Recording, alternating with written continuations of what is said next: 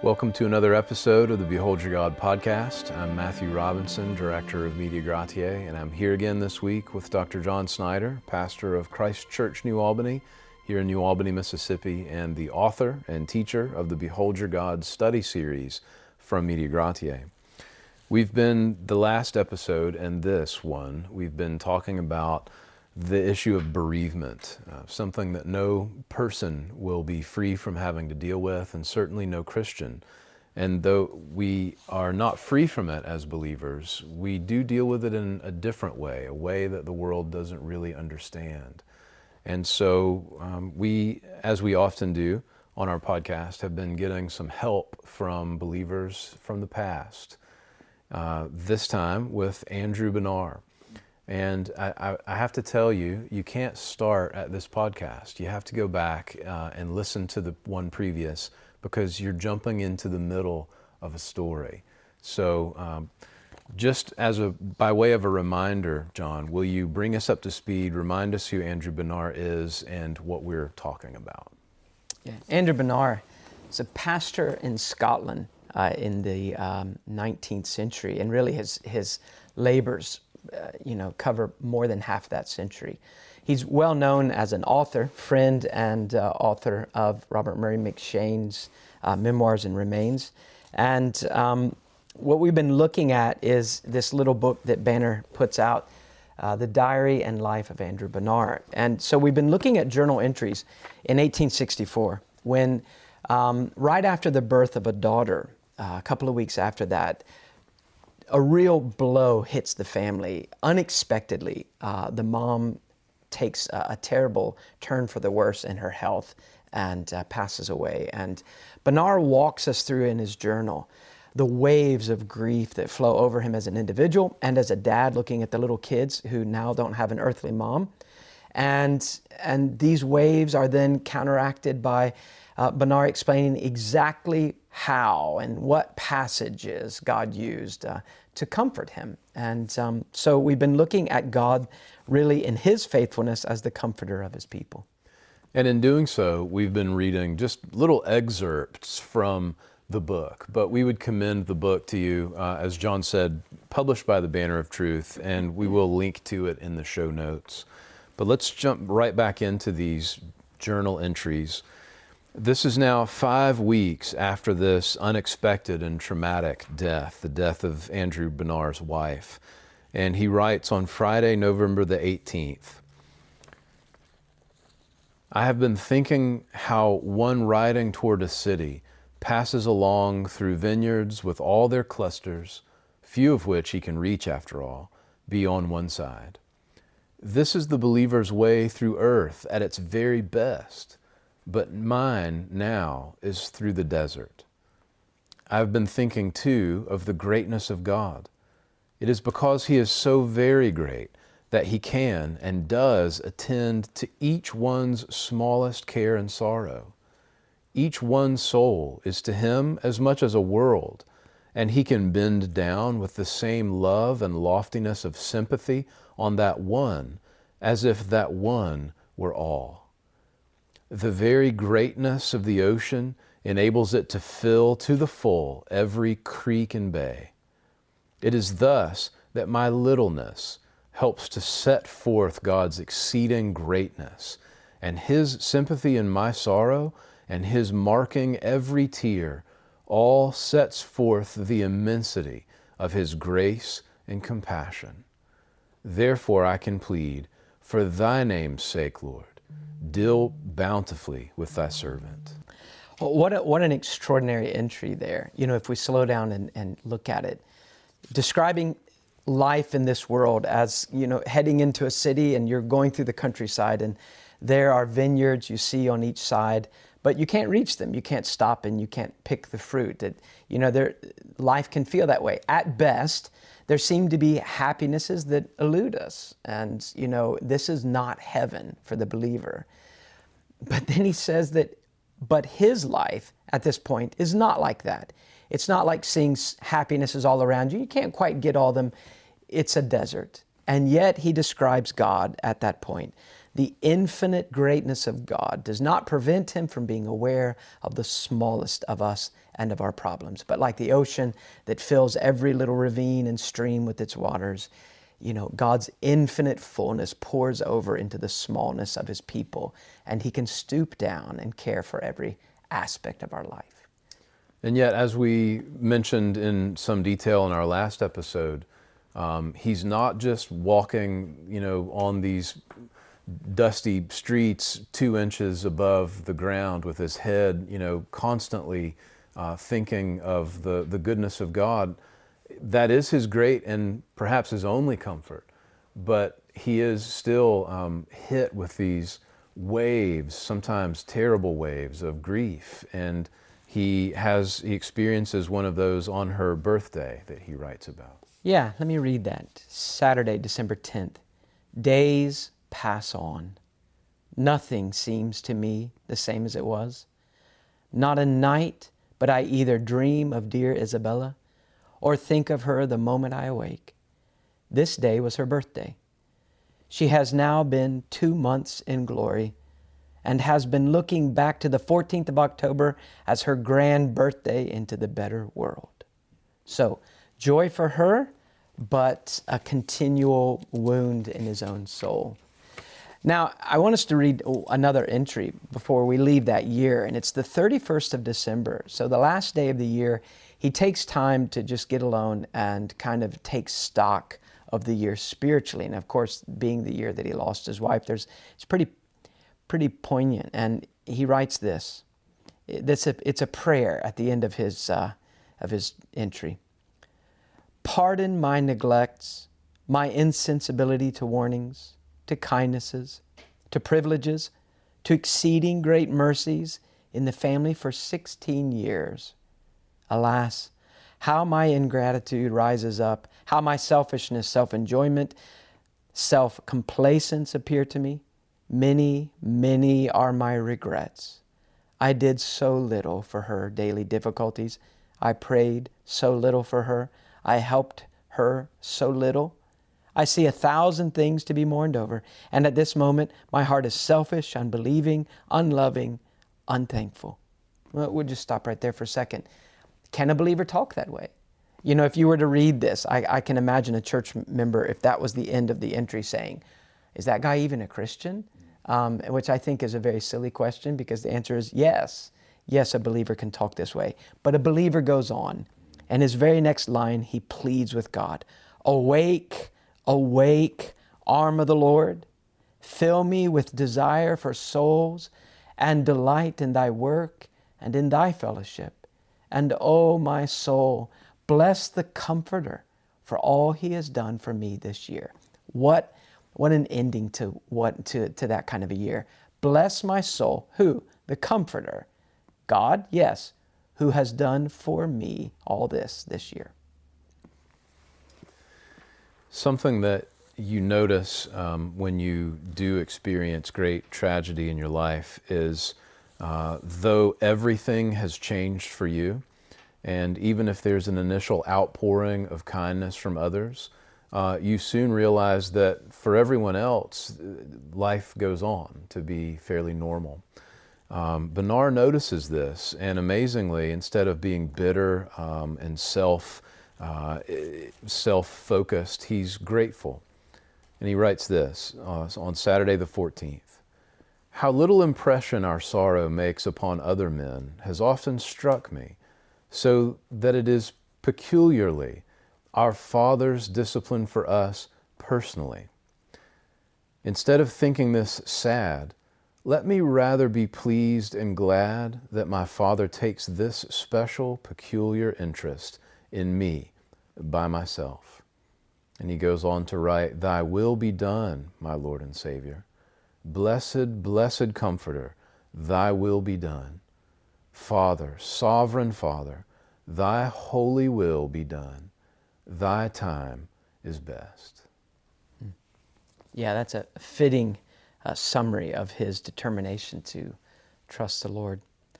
One of the wonderful things about the journal is that it just keeps going, for many years. And though he is, now without a wife, he's not without a comforter. and his work as a minister continues. In March of that year, on the 11th, he mentions being very busy preaching in a neighboring town. And what has happened is that there has been an extraordinary work of God in a local church there, what we would consider a revival, a real restoring of Christianity.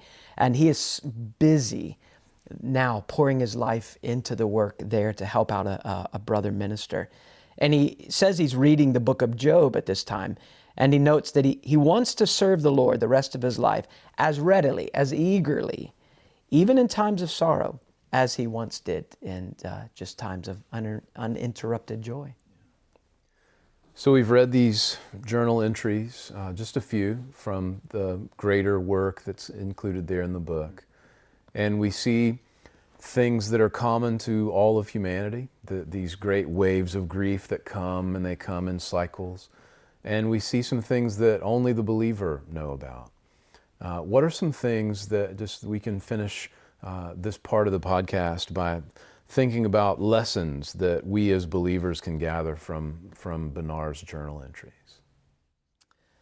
Well, I think one of them that we pointed out that we want to really hammer home is that it is primarily through the means of the Scriptures that God meets and comforts His children.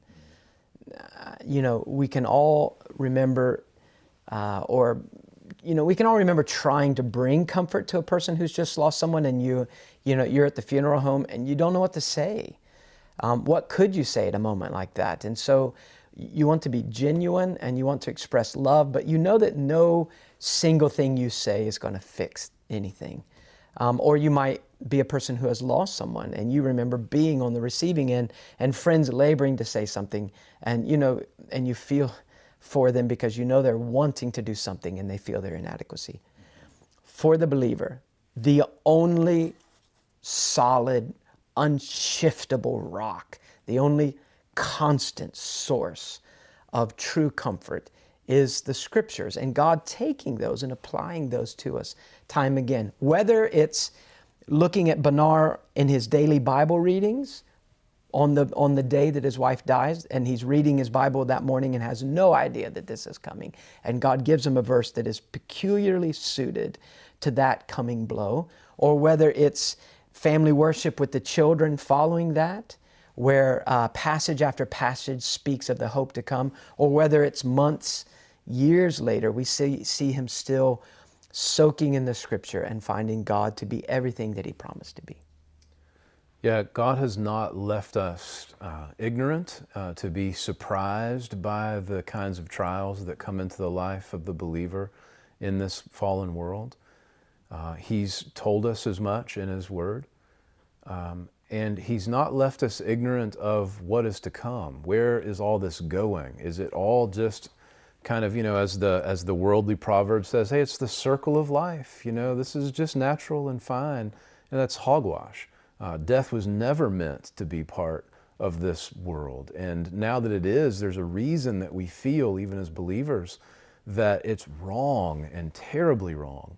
And is it all just a great chaotic swirling down into the Netherland? No, it's not. It is all of time and all of the actions that take place in time under God's sovereign hand are all leading to a great point. And God's not left us ignorant of that. The Holy Spirit inspired 1 Thessalonians 4, and beginning there in verse 13, we do not want you to be uninformed, brethren, about those who are asleep, so that you will not grieve as do the rest of those who have no hope. And he goes on to describe in a fair amount of detail. This is our great hope. And then at the end of that passage, that little section of the passage in verse 18, he says, under the inspiration of the Spirit, therefore comfort one another with these words. And so we have to go back to the Scriptures time and time again. God in His kindness has given us this great comforting gift. Yeah, I think another lesson attached immediately to that is that the things in Scripture which seem to comfort Benar so much, one of them was the descriptions of God Himself. So the attributes of God was a category that he found comfort in. The infinitude of God, the wisdom of God, the love of God. And it wasn't that that was an effortless thing, because, we've read in our previous podcast that there were times where he said, I struggled with hard thoughts toward God, that he didn't love me. Why would he let this kind of blow come to me if he loved me? Why would he take a wife away from me or a mother from the children if he loved us? So he struggled with that, but came out on the right side. No, God is love. So the attributes of God. But another thing that he repeatedly talks about, and which you've kind of pointed to there, is that God has made it clear, the glorification of the believer, the faithfulness in that God will complete the salvation he's begun, and the ending will be better than the beginning. And even though it's beyond description, it doesn't mean that he doesn't give us enough to live on now. And many of you probably don't know that Matt and Megan lost a son years ago while we were working on the first Behold Your God. And such a terrible blow. And all the believers around Matt and Megan in the church, wanting to comfort them and watching how God worked in their life. And I remember, Matt, that at that time, a group of guys, we were just doing a guys' Bible study kind of thing, working through John Murray's book, Redemption Accomplished and Applied. And I remember you really grabbing hold of and teaching a couple times in the church and in small group kind of a thing, teaching on the doctrine of glorification. Because really, most of us, I think, at that time thought of glorification as a theological category, like, oh yeah, so end time stuff. So it's all going to be finished, don't worry. And that was the end of it. But you really, in that dark valley, we watched you grab hold of those passages and live on them yourself, and then turn and, share with your brothers. So like Benar, we have to really grab hold of the truths of Scripture, but it is the truth of what's coming that is one of the particularly solid, comforting facts.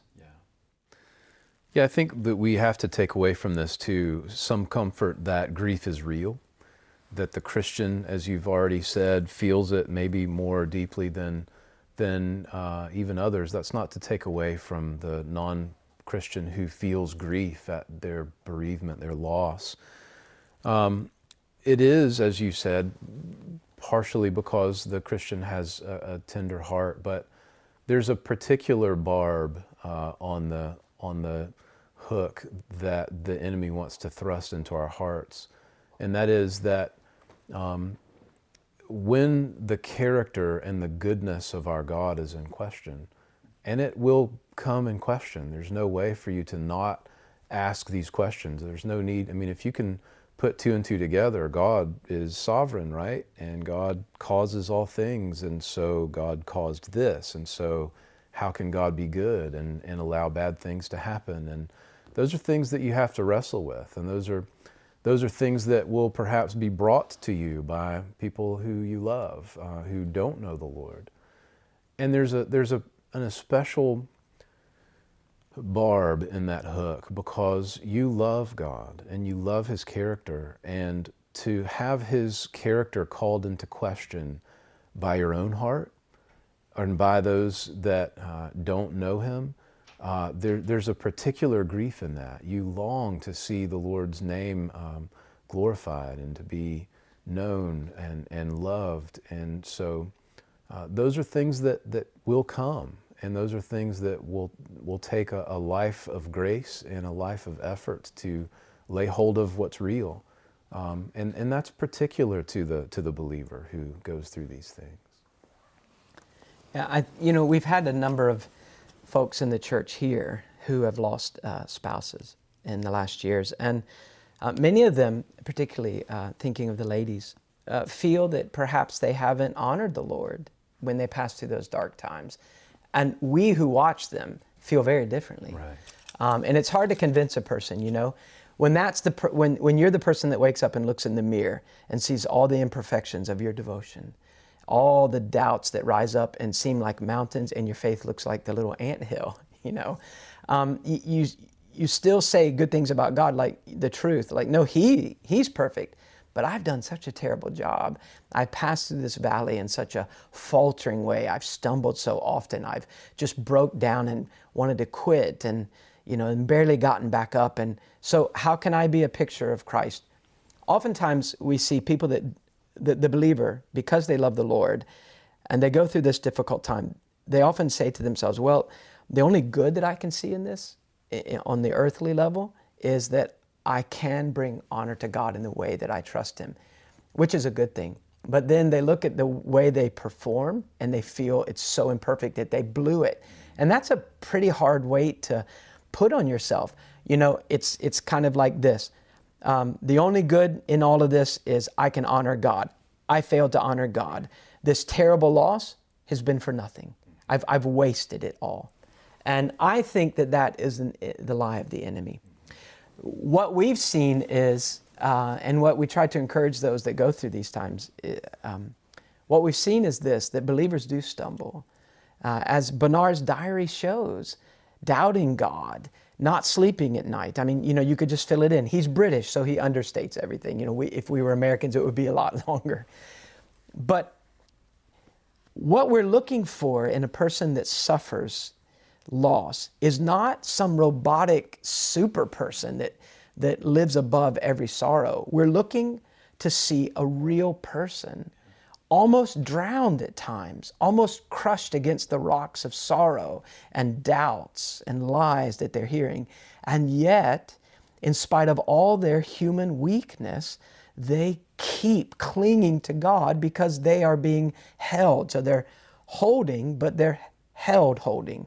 And what we're looking at is the work of God, and it's being viewed through a very frail life. We're not wanting to see Superman. We're wanting to see a real person. And that is such a picture of God's faithfulness. And it really is a thing that honors Him. One other thing that I think that we don't want to miss here is that Bernard does take this opportunity of sorrow to do some self-examination. He doesn't want to waste his sorrow. And that's easy to say when we're not in the midst of it. I think if I were in the midst of it, I would just say, I don't want to waste it, but I would like to live through it. I don't know that I'm going to make it. But not wasting our sorrow. How can a Christian face not just bereavement, but anything? I remember when reading an article, John Piper, when he found out he had cancer, don't waste your cancer. That sounds flippant, but it was a man that had cancer that wrote it. And some really helpful things there. How do we not waste our sorrow? Well, a couple of things that Bernard did. One was self-examination. He took the time to look at his own life. Now, he didn't do it this way. I've lost a loved one because I haven't been a very good Christian and God's punishing me. All right, so that's one thing. If you believe that lie, then it's like it's having the wound is there for everyone, but it's like letting dirt get in, and it's an infected wound, and it won't heal. So we cannot let the poison of the liar get in the wound. The wound is right and normal because we love and we're woundable, but we want to guard against the lie. So that's not what we're talking about. But when there is loss and we're faced with the shortness of this life, it's a good time to stop and take stock of our own life. Am I living in light of eternity?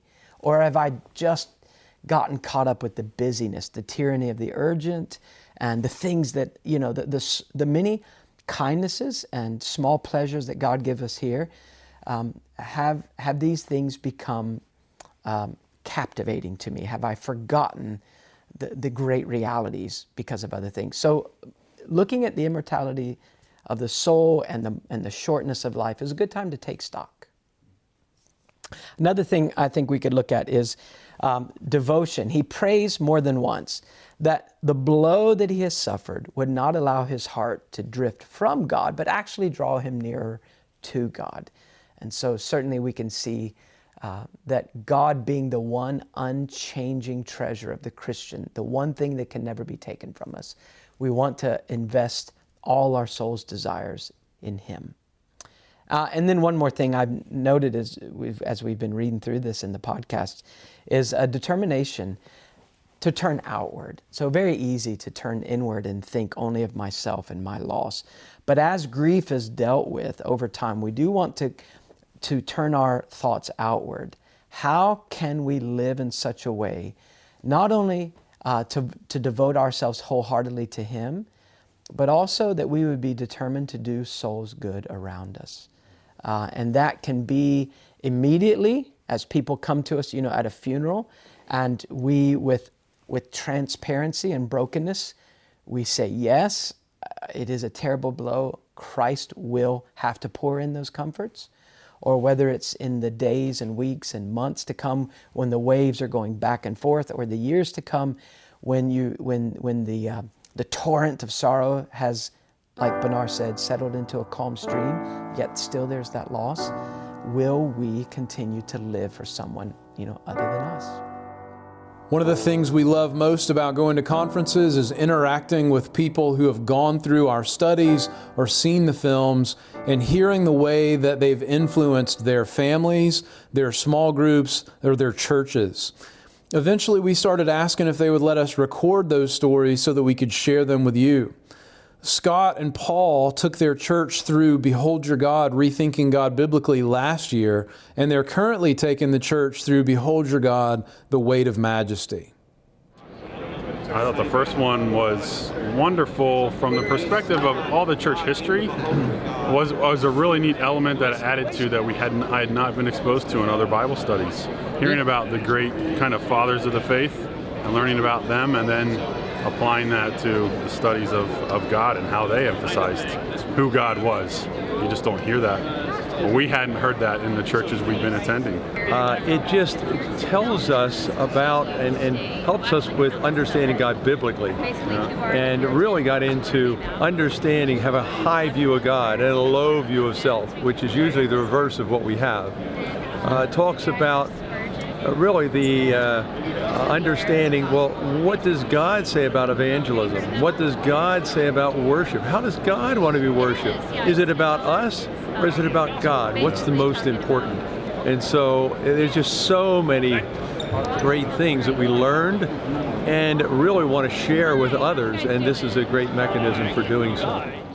For more information about Behold Your God, The Weight of Majesty, visit themeansofgrace.org.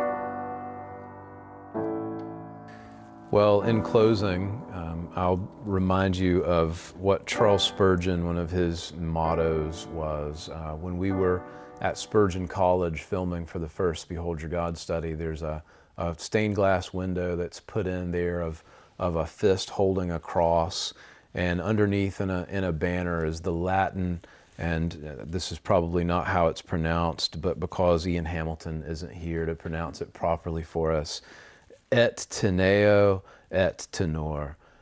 I hold and I am held.